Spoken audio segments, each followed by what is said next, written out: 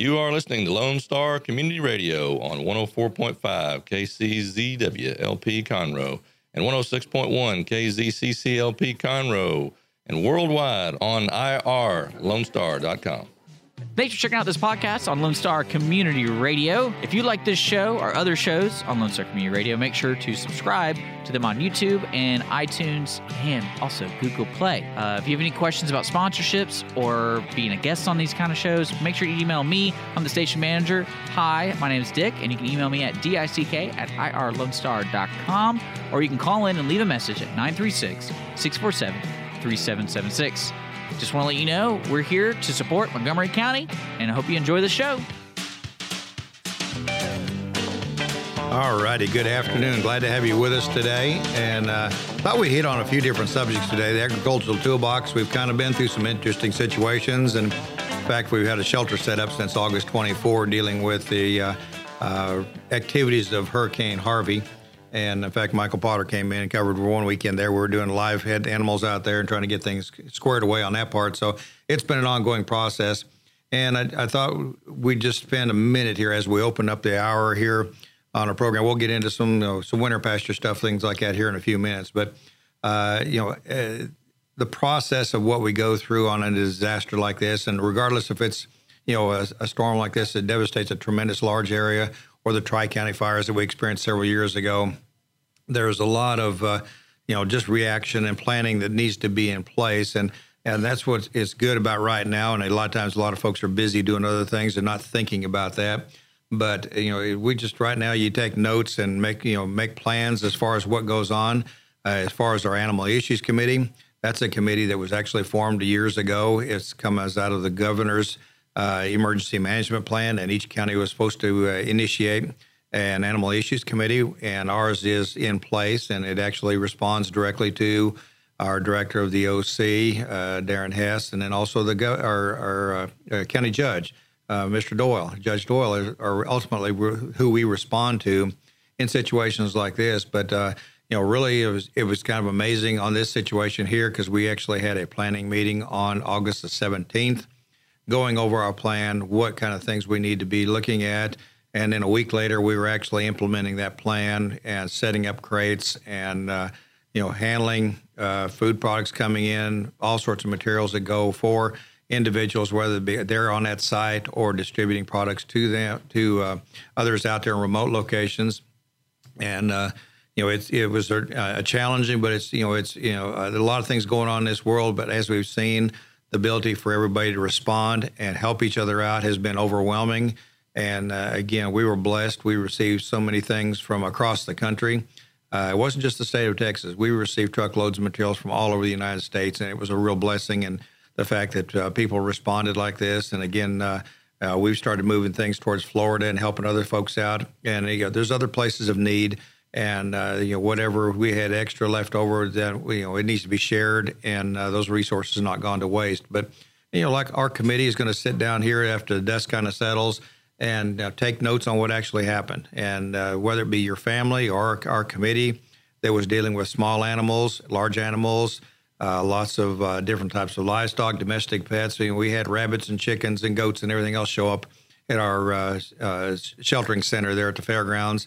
Lots of horses, and we had lots of dogs and cats. And again, there's things that we go into this and making sure that every animal is handled properly. We document when they come in, they document when they go out, so we know that they're returned to their owners.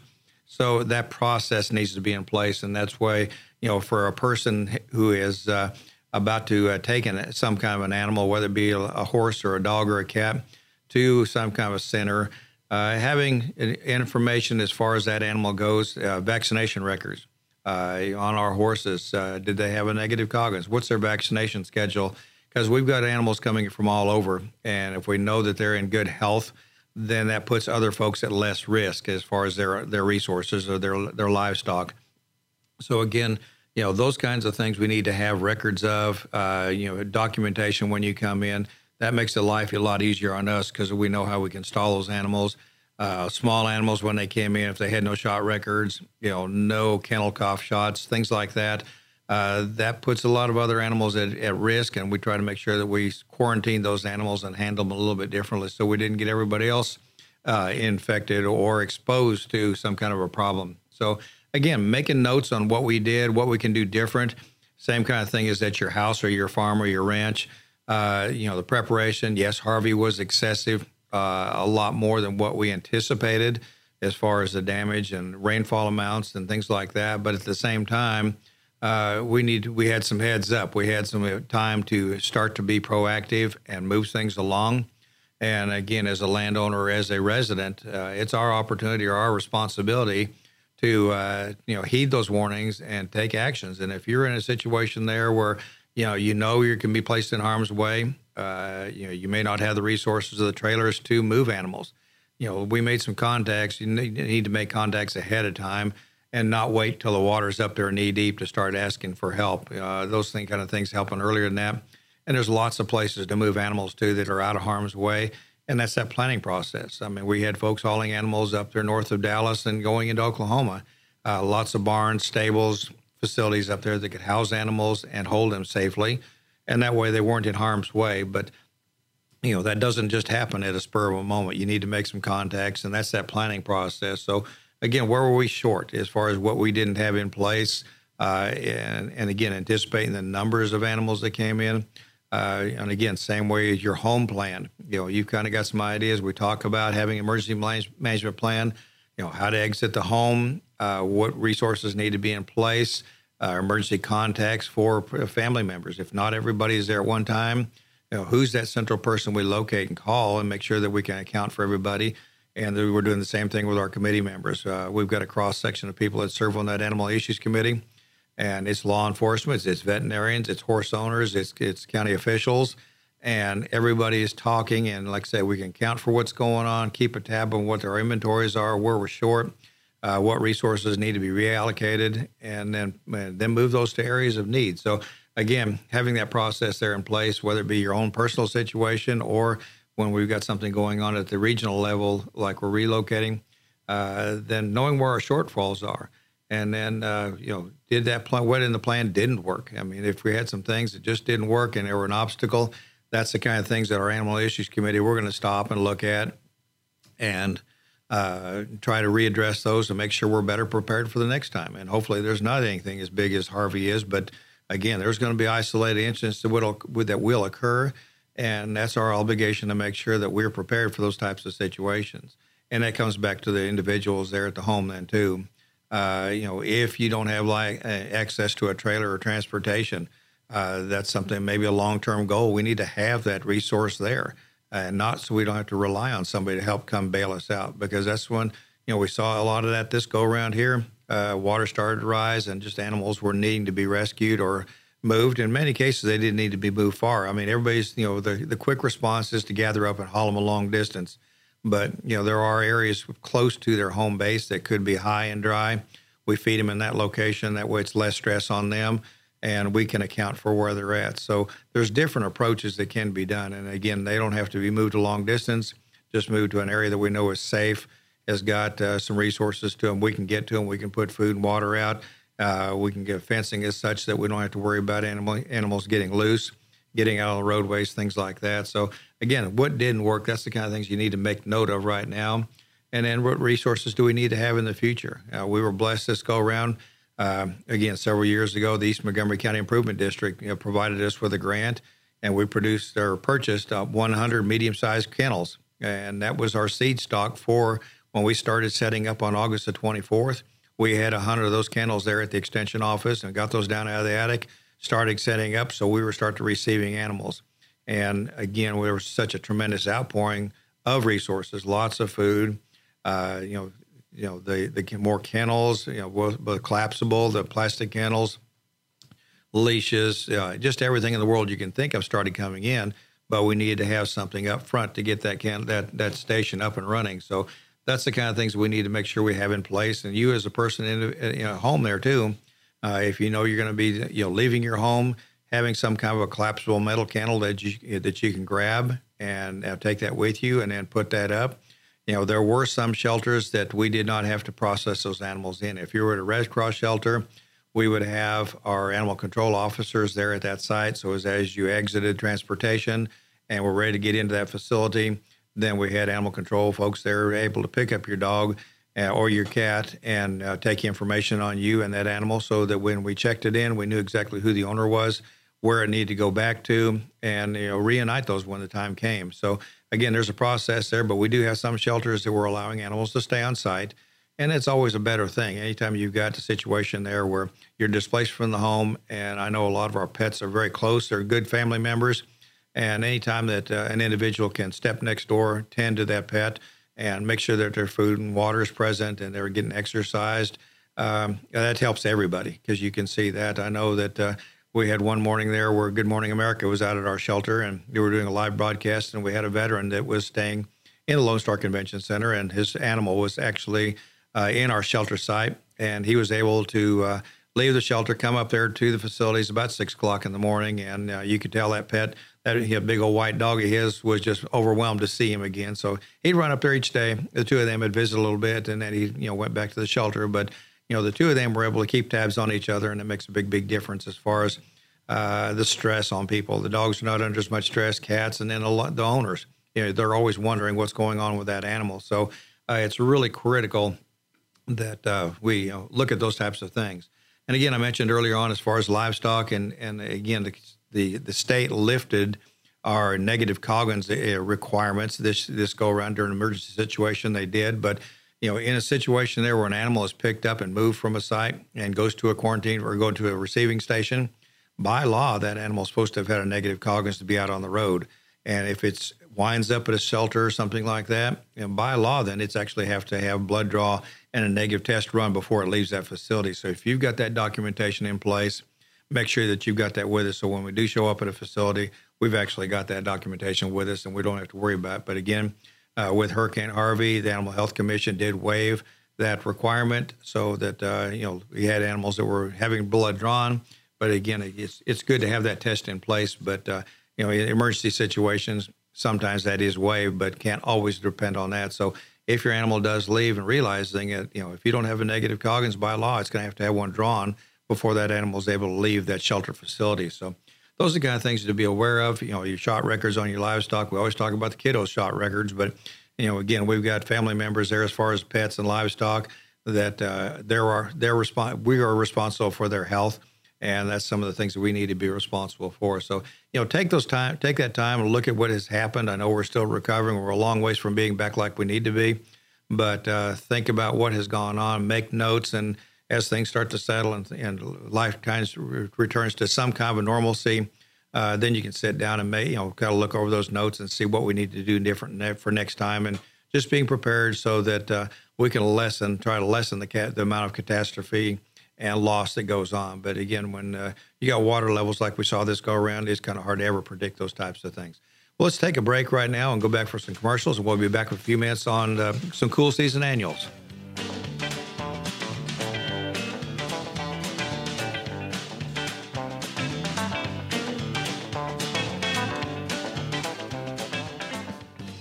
Remember to download the Lone Star Community Radio app from your Google Play Apple Store. Bring Montgomery County's community radio with you anywhere with your smartphone or tablet. If you are in the Conroe area, tune in on FM 104.5, 106.1. If you are on your computer, bookmark irlonestar.com as your internet radio station. Lone Star Community Radio, broadcasting 24/7 from the heart of downtown Conroe, Texas. Relax with a cup of joe or your favorite drink for the Conroe Lake Conroe Chamber of Commerce Chamber Chat. The show airs on the first Tuesday of the month at 11 a.m. on Lone Star Community Radio. Join hosts Courtney Galley and Brian Bondi as they chat about the Chamber's events and programs for the month, and invite Chamber members into the studio to talk about their upcoming events and businesses. Learn about your Chamber with Chamber Chat every first Tuesday at 11 a.m.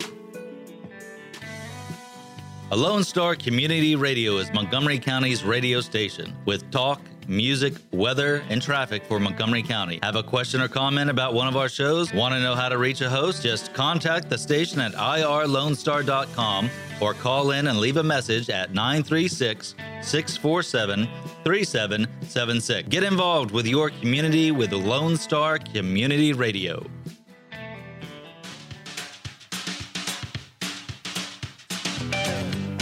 All righty, welcome back to the Agricultural Toolbox. I thought we'd spend a little time now, and all of a sudden, like I said, we went from hot, and I guess it's still pretty warm if we consider what's going on outside, and the evening temperatures are not cooling down very well. In fact, we were visiting with some families yesterday as far as trying to feed their livestock for shows and things like that, and it's so warm in the evening time that the animals, the steers and heifers, are not wanting to eat very well until it's way late in the evening. And so that's just kind of everybody's suffering right now. But it is time to start thinking about some winter feeding programs. And whether we're talking about horses or goats or cattle, we've got a real opportunity in looking at, the hay that we've got put up or hay that we've purchased, and then also looking at the use of winter annuals. And we'll talk a little bit about that in a minute. But I want to mention a couple of things there. We have worked very closely with our Montgomery County Soil and Water Conservation District. And that is a group of volunteers that have got some state funding and local funding that help things out with some of our program and educational activities. But one thing we started several years ago is going to be a forage or a hay testing program. And basically, they are funding the cost of sampling hay. And that way gives an opportunity for producers, whether you've bought the hay, purchased the hay, or grown the hay yourself and it's in the barn, let's go ahead and run an analysis on that grass and see what you've actually got. Because you may have an idea about what it should be or what it's traditionally been as far as protein level, acid detergent fiber, total digestible nutrients. But we can run an analysis on that and find out exactly what the feeding value of that hay is. And that way we can better utilize it. And it may be, and it's a cost savings type of situation there. If the hay is extremely good quality, then we can feed less of it, or not have to worry about supplement to go with it. But at the same time, if we're feeding a poor quality hay to an animal and we start to see a loss in body condition, then we have to spend more money as far as, supplement and making sure that we're balancing their nutritional needs. So, it's knowing what we're feeding is the critical thing. And we've been blessed to have the Soil Water Conservation District fund this opportunity for several years. So again, anybody that's got a hay and whether purchased or grew it themselves, that's going to be utilized for livestock use. Let's go ahead and pull a sample on. I do have a couple of coring devices that make it really easy to pull samples out of bales, but we're still going to sample 6 or 8 bales of that load of which you've got there in the barn, and have those samples to our office, the Montgomery County Extension Office, by October the 2nd. And then we'll take all those over to the lab, and we will go ahead and have an analysis run. And the results will be backed by a program we've got on October the 26th. And Dr. Vanessa Olson is one of our forage agronomists out of the Overton Research Center. And she's actually going to be down here that evening. We've got a program that starts at 6:30 in the evening. And she's going to be discussing the best use of winter pastures. And at Overton Center, they do a lot of research as far as varieties, comparing small grains. It would be oats, wheat, rye against ryegrass. And a lot of our legumes, our clovers, and how those can be utilized. And again, they've got tremendous value as far as a winter grain, a winter pasture type plant is got typically much higher nutrient value than we see with our warm season perennial pastures. So it's an excellent opportunity, and figuring out exactly what our forage needs are going to be. We don't need to plant fence to fence with these types of forages. We can plant smaller traps there and just utilize them for 2 or 3 hours a day. If your schedule will permit that, we can turn an animal in on a winter pasture there, and they can graze for 2 or 3 hours and meet the nutritional needs of protein, and then kick them back out and have them opportunity to chew on some hay and pacify the rest of the day. So they don't have to have full-time access to a winter pasture, whether it be wheat, oats, ryegrass, rye, or a clover. So there's some opportunities there. But on Thursday evening, October 26th, we'll have those results back, and I'll actually have some samples from hay that has been submitted to the lab, and we'll kind of use that as an educational opportunity to look at that, hay, because when you get to everybody kind of looks at hay, and they always I always ask them, well, what's the first thing that you consider when you're looking at a stack of hay there or trying to figure out which one you want to buy? And invariably, it's always the first response is going to be the color of that hay.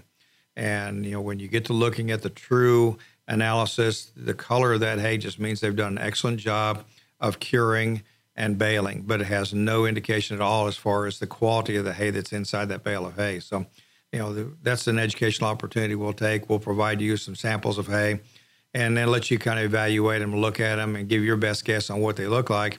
And then we'll turn over and show what the nutrient value actually is of that hay. And see if we're on target, because I've seen some of the best looking coastal Bermuda grass have a crude protein level of 4% and an acid detergent fiber of about 36%, which means there's almost nothing there as far as nutrient value. It makes excellent bedding material, but that's the kind of things we'll look at. But it's a nice, pretty bale, but it may not have any feeding values. And that's the kind of things we're going to focus on that night, utilizing winter pastures and then feeding your hay appropriately for the type of livestock that you're going to be utilizing it on. So that'll be an excellent opportunity there for you to look at. Another program coming up, let me just hit on a couple of things right quick.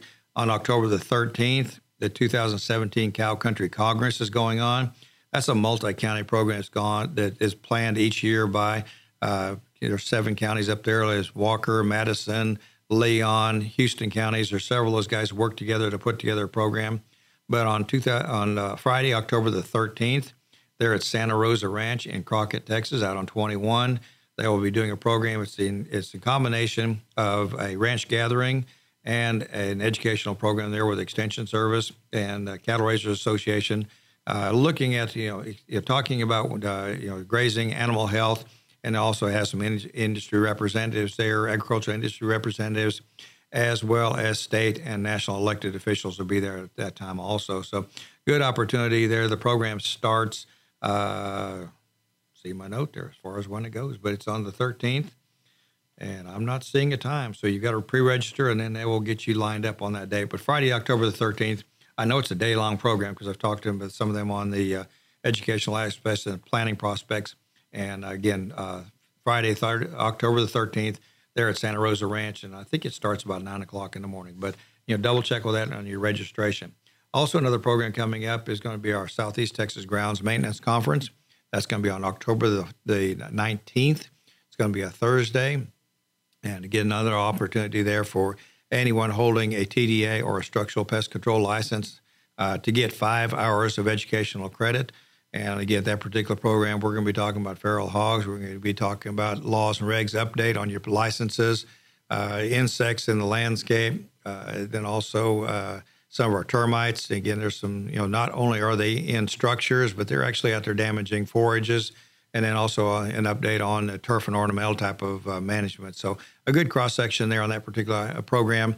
And, it's got a registration fee. You can go to our website, the Montgomery County Extension Office website, and download that application form.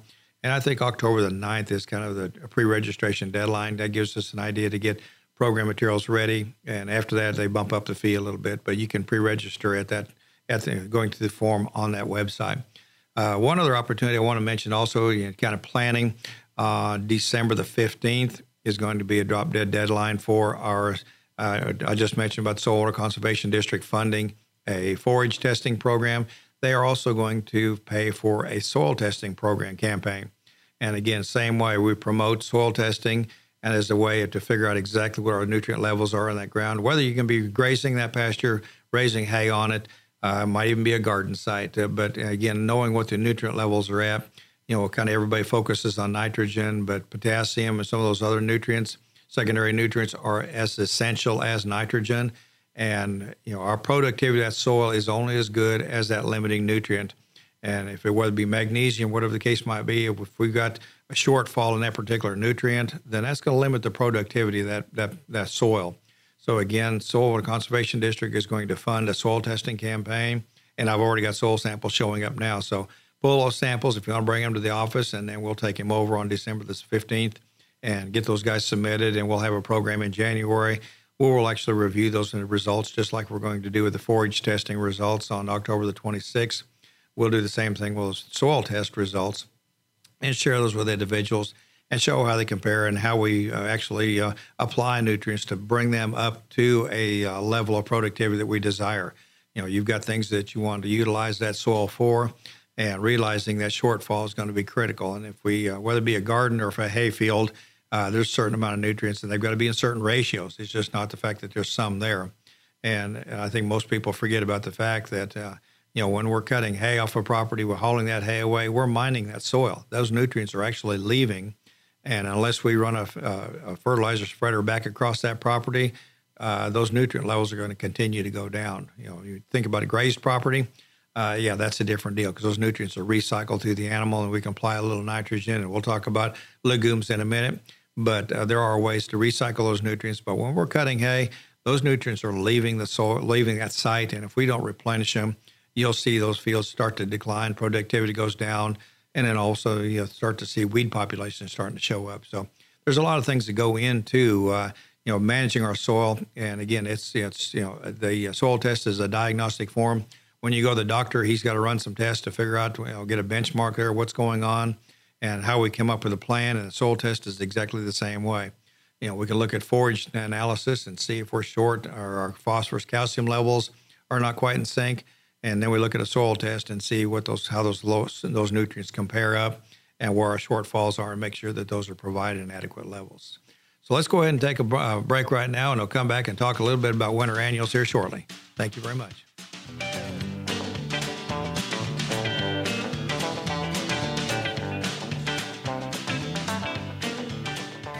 A Lone Star Community Radio is looking for those who are interested in hosting their own talk show, with monthly and weekly slots available on Conroe's FM 104.5, 106.1, and on irlonestar.com. Start your own podcast, create your first YouTube channel, and be on TV. Contact Lone Star Community Radio online at irlonestar.com or call the station message line at 936-647-3776 to take your first step into the radio world. Listen in Mondays at noon to hear Conroe news from local nonprofits, businesses, upcoming events, Conroe Park events, news stories, and information that matters to you with your host, Margie Taylor of Taylorized PR. For more information about being a guest, visit irlonestar.com/Conroe Culture. A Lone Star Community Radio is Montgomery County's radio station with talk, music, weather, and traffic for Montgomery County. Have a question or comment about one of our shows? Want to know how to reach a host? Just contact the station at irlonestar.com or call in and leave a message at 936-647-3776. Get involved with your community with Lone Star Community Radio. All righty. Welcome back to the Agricultural Toolbox.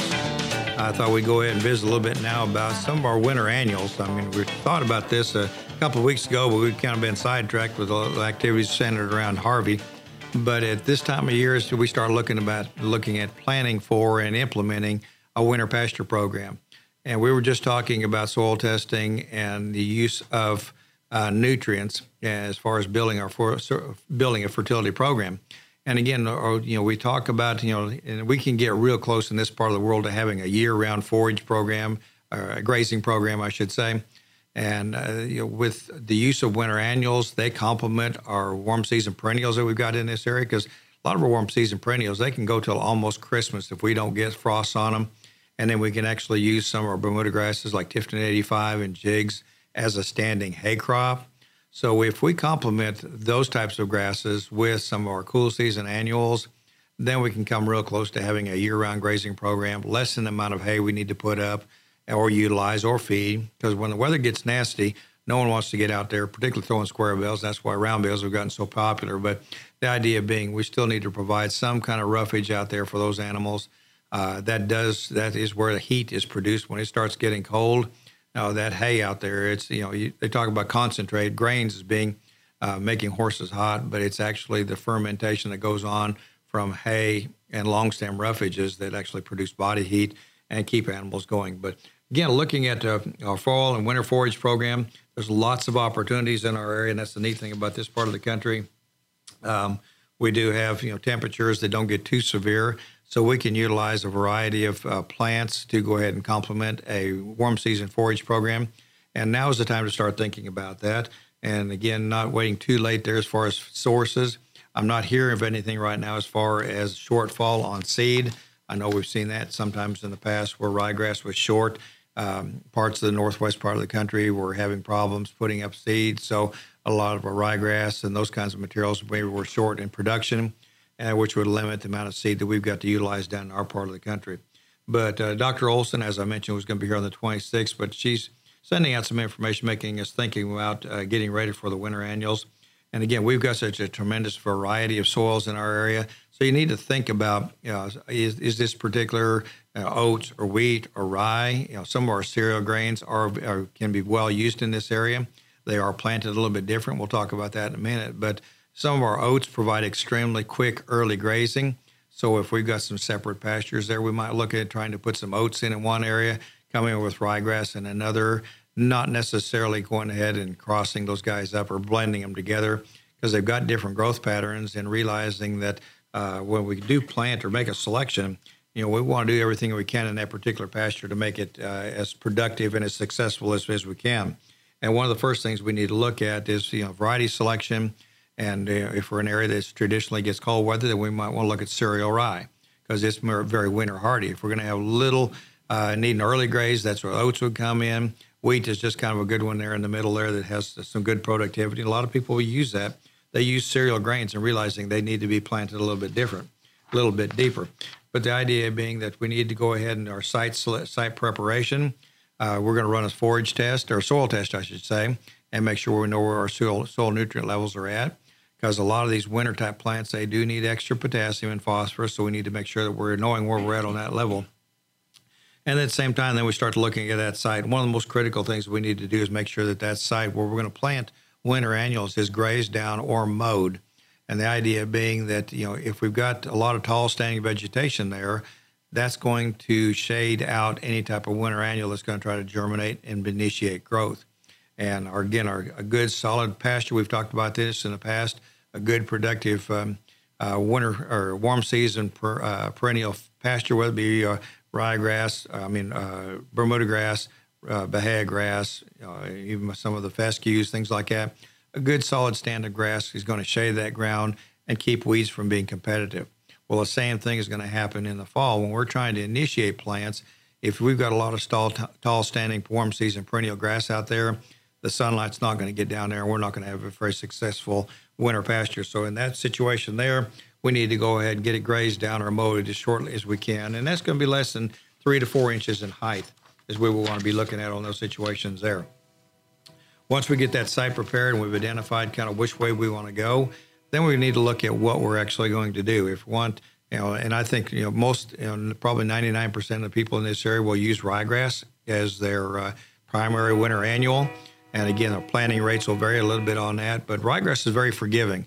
It will grow on a tremendous variety of soils out there, and it will tolerate some shortages in nutrients. But if we've got things right, you will really see it shine and produce a tremendous amount of vegetation during the winter months and lots of grazing into the spring. But when we're looking at those types of that planting material, the ryegrass only, if we're going to use a pasture like that, we're looking at 25 to 30 pounds of seed per acre. And again, there's a tremendous number of varieties out there. And there's tetraploids, there's diploids as far as the genetic makeup of these plants. And you can actually, I mentioned earlier, Dr. Olson's up there at Overton Research Center. You can go to their website, overton.tamu.edu, and they have got variety trials. And you can look at several years' worth of comparisons on productivity and see, again, Gulf is the standard that's out there. But there's Marshall, there's Jumbo, there's Beef Builder. There's a number of varieties out there that some people prefer.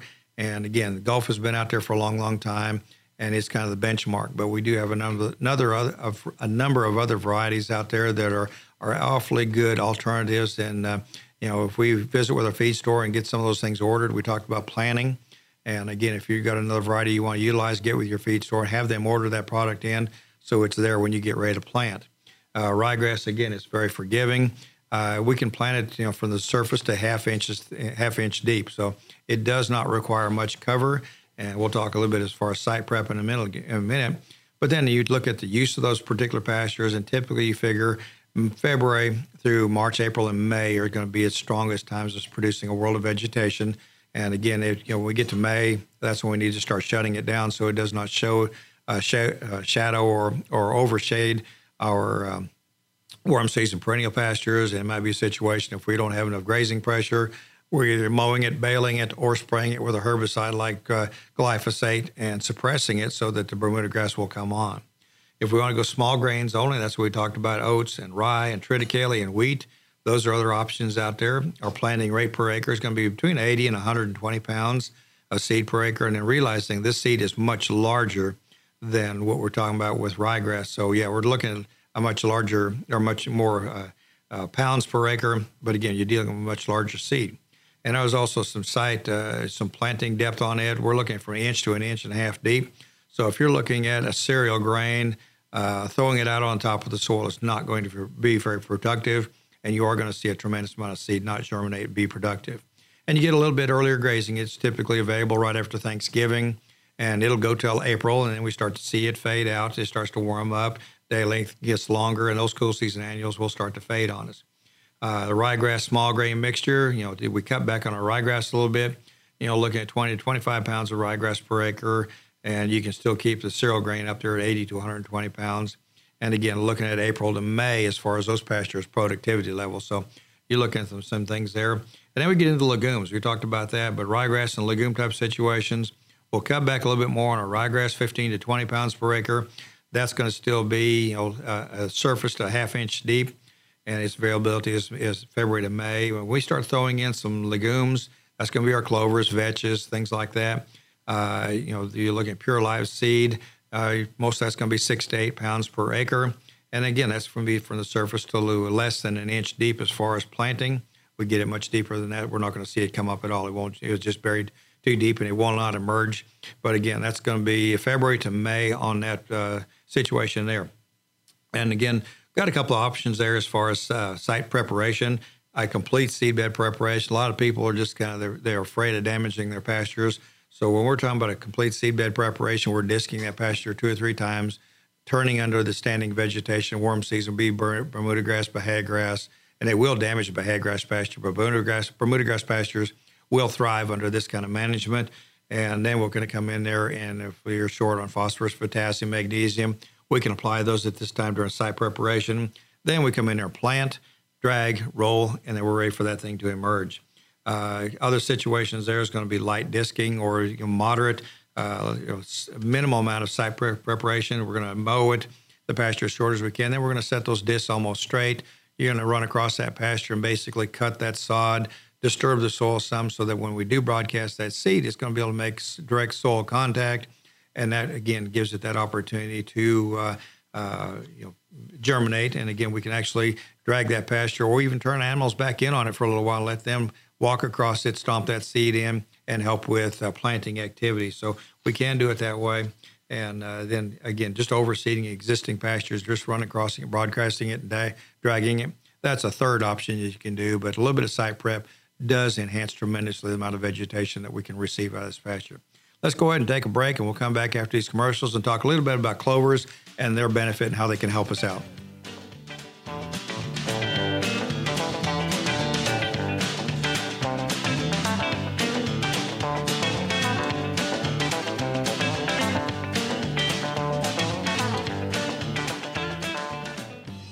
Remember to download the Lone Star Community Radio app from your Google Play Apple Store. Bring Montgomery County's community radio with you anywhere with your smartphone or tablet. If you are in the Conroe area, tune in on FM 104.5, 106.1. If you are on your computer, bookmark irlonestar.com as your internet radio station. Lone Star Community Radio, broadcasting 24/7 from the heart of downtown Conroe, Texas. A Lone Star Community Radio is Montgomery County's radio station with talk, music, weather, and traffic for Montgomery County. Have a question or comment about one of our shows? Want to know how to reach a host? Just contact the station at irlonestar.com or call in and leave a message at 936-647-3776. Get involved with your community with Lone Star Community Radio.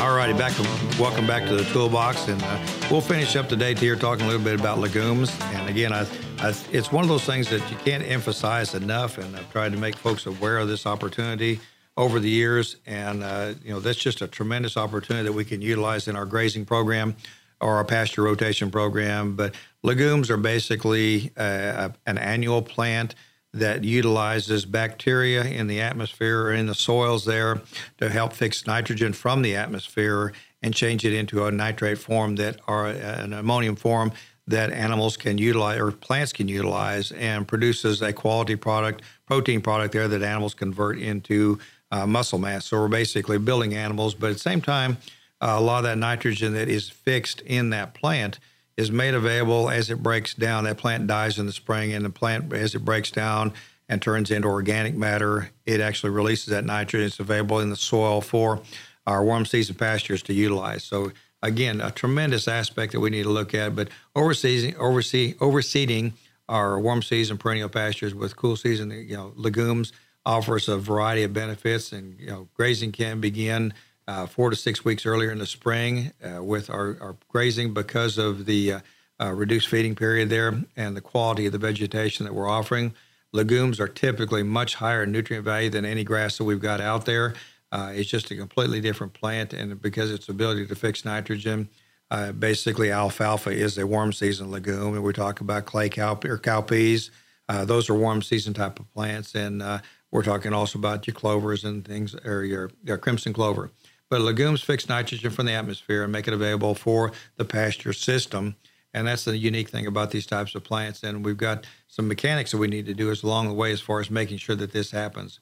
But good standard legumes can help control spring weeds because you've got a plant in place. We talked about our warm season perennial grasses. If we got a good stand of grass out there, it shades that ground and it reduces weed growth. And the same thing with a good clover stand. It's going to start growing in the fall. If you look at a lot of your wildflowers, they actually germinate in the fall, and they're just low-growing plants until the spring, and that's when they emerge, pop up, and you see all the flowering activity. Well, legumes are the same way. They'll actually germinate in the fall right after we plant them in this time period now between here and the middle of November, and they're going to be low-growing plants, and then all of a sudden we talked about their availability starting in February. That's when they'll start to really take off and grow. They're a low-growing plant at that time. Then all of a sudden they'll just take off and get some height to them and some grazing ability, and those kind of things will come along. But a good stand of legumes help with control of spring weeds we talked about, and because it does compete for water, space, and sunlight and those nutrients. And again, we're going to be recycling those nutrients. We talk about a grazing program. The growth of those clovers is going to be taking up nutrients, but they're going ahead and break right back down as that plant starts to die. For optimum production, prepare the soil, ahead of time, and make sure we got that site prepared. The soil testing is imperative to make sure. One thing we need to look at if we're just going to use strictly legumes and not going to graze it real heavy, we don't have to worry about a nitrogen source, but we do want to make sure our phosphorus and potassium levels are in line. And one thing we mentioned, ryegrass was very forgiving, but our clovers, not so much on the pH. If we know we've got a pH problem, that is something we really need to address and get it up there closer to neutral. So if we can get it to 6.2 to 7 on those pastures, then we'll have much more success with our clover crops. There's a few that will take the lower pHs, and we've got a lot of soils in our area that are low to mid 5s. And again, that's acid enough that it's actually going to restrict the plant growth. And particularly with our clovers, we're going to see a big deal there. Again, your herbicide management also is another thing we need to consider. If we're really going to focus on a good legume program, clover program on our pastures, then we need to be careful about when we're applying herbicides, what we're applying. And again, there's certain products that have a pretty good retention in the soil, but we're going to watch the use of your Grazon P plus D or Gunslinger, Milestone, even Grazon Next, Surmount, Redeem, Chaparral, even the Cimarron, those types of products. They're going to be hanging around in the soil long enough that they will actually impair that seed germinating in the fall. So again, watching those things, either spraying extremely early or back off and not utilizing them at all, or watch those products that do not have any soil retention. That'll hang around a little bit while, then they will actually interfere with germination and growth of those plants. And again, apply little to no nitrogen if we're going to focus on just strictly a legume pasture. Again, those plants, if we provide nitrogen, then they get lazy. They don't worry about fixing it.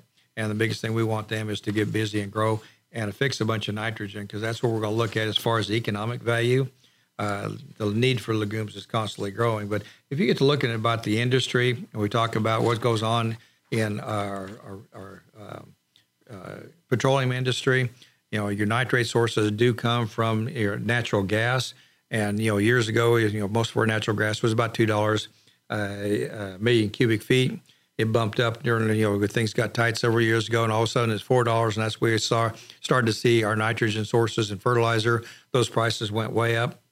But realizing that about 16,000 cubic feet of natural gas is required to produce 1 ton of ammonium nitrate, and that's the 3400. And so in the last several years, when we started to see natural gas prices going up, then we saw the nitrogen fertilizer prices going up. And, most of the spread, 30-cent spread from the increase that we saw as far as per pound of nutrient. And along with the increase of the gas, natural gas, then we also saw, there's other nutrients went along with it. But realizing that ammonium nitrate, ammonium sulfate are direct derivatives of natural gas, and we need to utilize those, look at the cost of those nutrients, and realizing legumes under ideal conditions, if we've got a good stand of clover growing out there, we can actually place 100 pounds of actual N in that pasture for growth of our warm season perennials the next June. So again, looking at the fall, planting those pastures, getting them growing good, taking care of them, letting them reseed so that we get plenty of plant growth, they will fix a tremendous amount of nitrogen in the soil. So forage legumes provide other benefits. Again, we talked about the 100 pounds of nitrogen. They also have much more nutrient value and higher digestibility than what our grasses are. And they will be higher in also protein, calcium, phosphorus, and magnesium than what our grasses are. So again, and magnesium many times is a shortfall in our diets, and particularly on our beef cattle. And it's something we try to source through mineral sources. But again, if our legumes can make up that shortfall, that makes it much more easier for us to balance the diets in our animals. But overseeing of warm season perennial grasses, these cool season legumes, extend the grazing period, and thereby reduce the labor costs involved with those pastures. We can actually continue to graze. We talked about standing hay crop out there in our pastures utilizing warm season perennials. We can overseed those, so they'll get a little bit of a Bermuda grass mix along with clovers, so they're not strictly getting a clover diet. And again, that reduces the amount of bloat and the health problems we might see. But having a mix of long stem roughage along with the clovers will balance that diet out, and we can keep those animals growing much better. Again, we're looking at just the way that fixation occurs. And again, most of the nitrogen is most limiting for plant growth. The plant's legume ability to use nitrogen from the atmosphere. Again, we realize that our atmosphere, 79% of the air is natural gas. And when we get to looking at plant use, we're actually looking at a movement of the rhizobia that's in the soil. And most of our soils don't have the exact variety of rhizobia in that soil. So that's why when we're looking at buying clover seed, if it's not a pre-inoculated seed, in other words, it's got a seed coat treatment on that seed, you need to buy the correct rhizobia. And that's going to be, there's different families or types of rhizobia, A, B, C, H. There's several rhizobia, and they're all designed for particular varieties of clovers. So we need to make sure if it's not pre-inoculated, that we inoculate that soil with the correct rhizobia. And that rhizobia is critical for interacting with the soil and providing that ability to go ahead and pull that nitrogen gas from the atmosphere, transforming it to ammonia, which is NH3, that converts to ammonia, which is NH4, and that's the form of a nitrogen source that the plant can utilize. And the ammonium is also the same, what we're seeing in fertilizers. I mentioned the 3400 or the 2100, that's the ammonium form. And again, that's the particular formula that the plant can utilize. But nitrogen fixation process between the plant, the legume plant and the rhizobia bacteria is referred to as a symbiotic relationship. In other words, they both help each other. The rhizobia need the root system there to survive.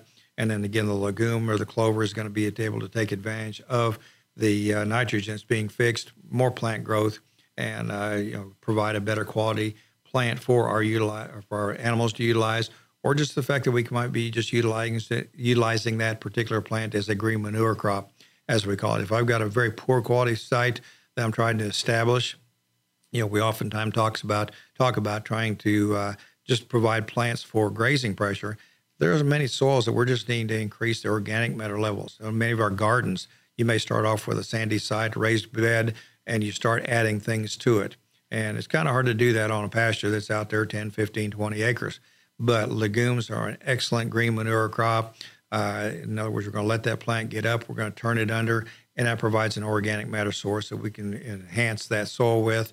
And anytime we start to increase organic matter levels, we see better moisture retention, nutrient retention, and better plant growth. So those kind of things complement each other. We do the same thing with the garden, and we do the same thing out there at pasture. But in a pasture situation, we're not able to haul things out there and go ahead and renovate that. So we're going to utilize plant material to help us improve that soil and produce improve the productivity of those sites. So again, looking at those clovers, the nitrogen transfer that occurs, that actual 100 pounds of nitrogen we're putting in our pockets and putting in the pasture is going to greatly enhance the productivity of that pasture.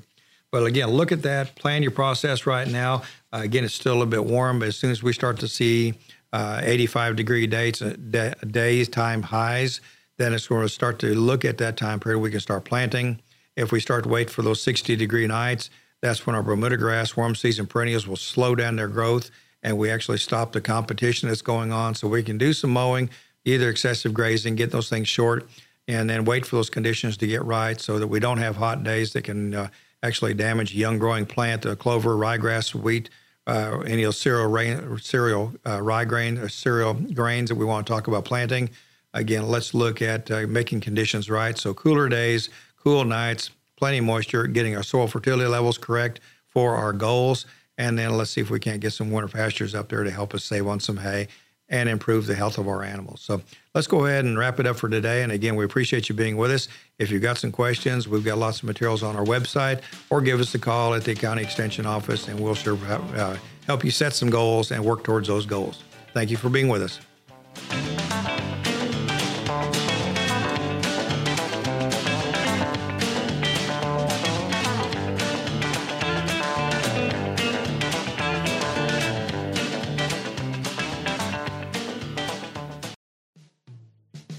Thanks for checking out this podcast of Lone Star Community Radio, Montgomery County's community radio station. If you enjoyed this recording, make sure to check out our past shows online at irlonestar.com or their respective video or podcast formats on YouTube, Google Play, or iTunes. If you have any questions regarding the show, either it being about sponsorships or questions for the host, contact the station manager at dick@irlonestar.com or call the station at 936-647-3776. This show is recorded in downtown Conroe, Texas at the Lone Star Community Radio Studios, and Lone Star Community Radio reserves all rights to this recording and images.